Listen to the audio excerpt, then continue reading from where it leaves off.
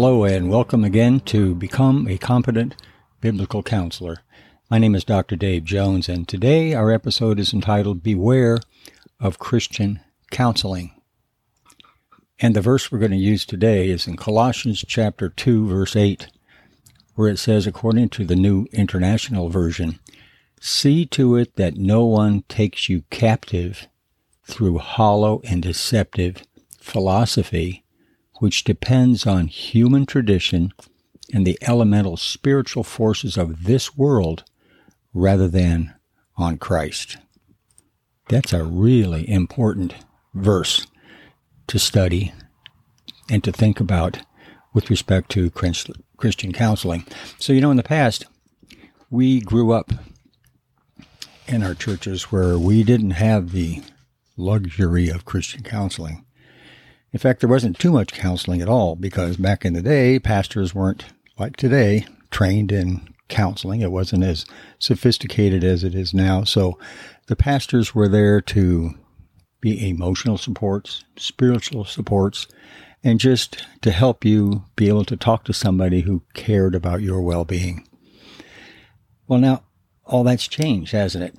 Today, there are countless numbers of these new organizations that sprung up through the church and outside the church with respect to Christian counseling.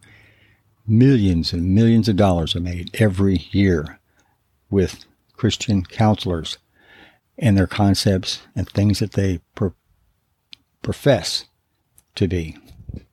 It's more or less a determination by someone or a group of people that the Bible just needs help, that we cannot rely upon the Bible for our spiritual growth.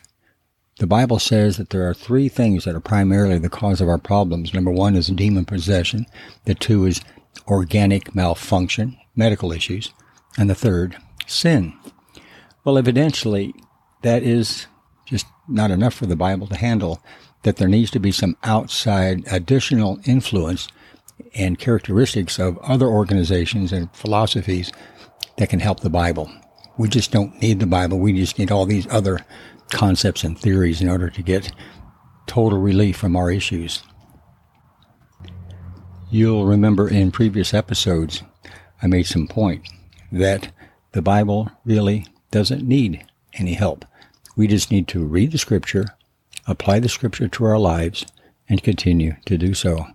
But evidently, there are some things that the Bible just misses, and the Bible needs some help.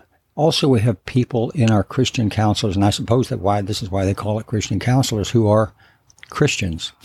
And I don't challenge them on their Christian beliefs at all. They are Christians who are counseling people, and that's fine. But the problem that I have is that the concepts and the philosophies and the theories that these Christians are using are not scriptural. They're secular. And if they're that secular, or how secular are they? Are they theories and people that you want to put your trust in? Or do you want to put your trust in God? See, that's quite a comparison, isn't it? And the Christian counselors are going to say that that's not what they're doing, but that's their training. That's what they know, and that's what they're going to continue doing. So there are in some cases, I'm just generalizing. I'm not saying that they're all like this, but there are some Christian counseling centers where there's no Bible, there's no prayer, there's no adaptation and utilization of Scripture.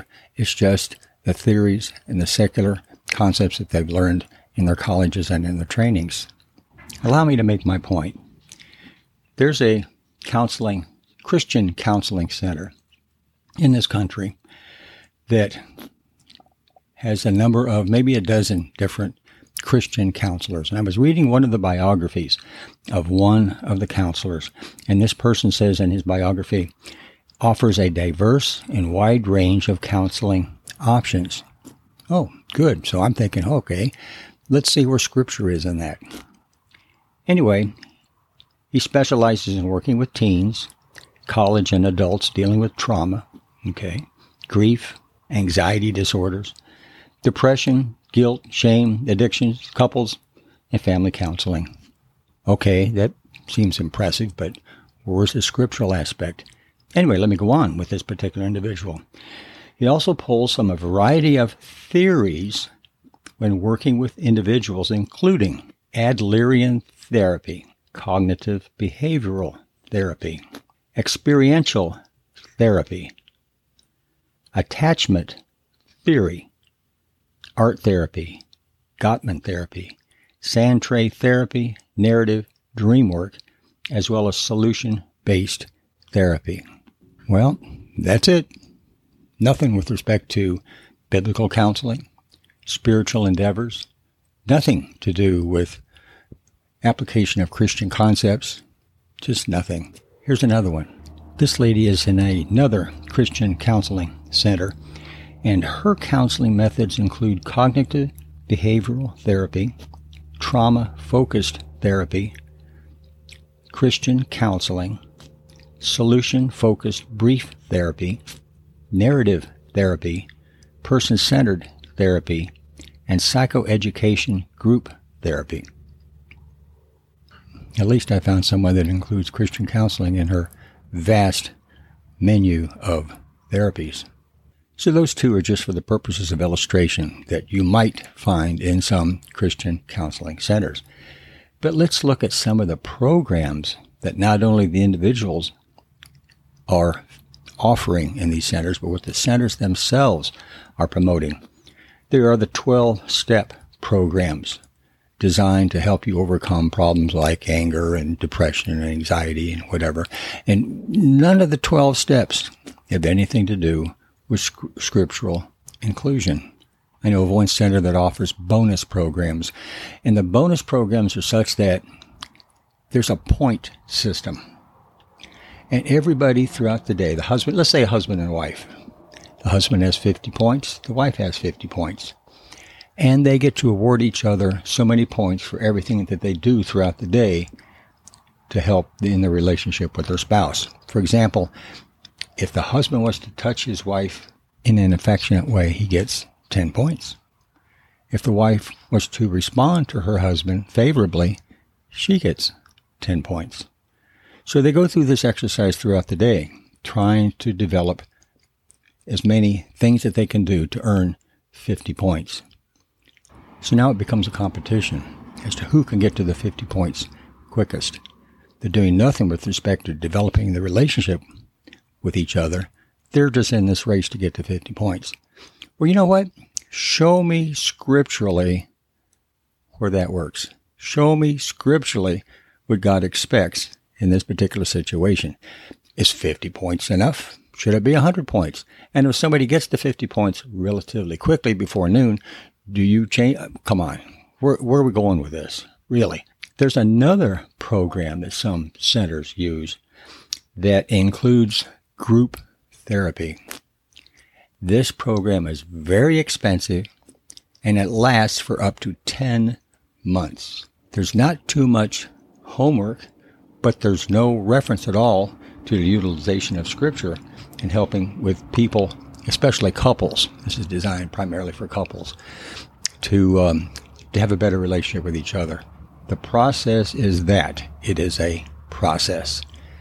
And who's really going to be determining if it's success or not? It's a horizontal relationship.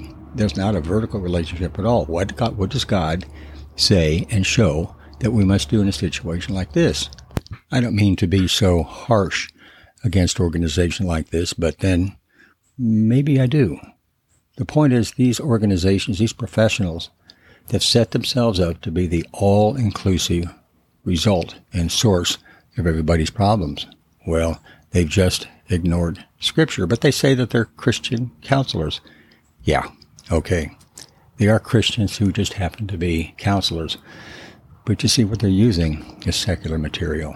So we need to be very, very careful when our pastor or someone else, or we take it upon ourselves to search for counseling and end up with a counseling center or with a counselor that doesn't have the ability to provide what you would like to have them provide.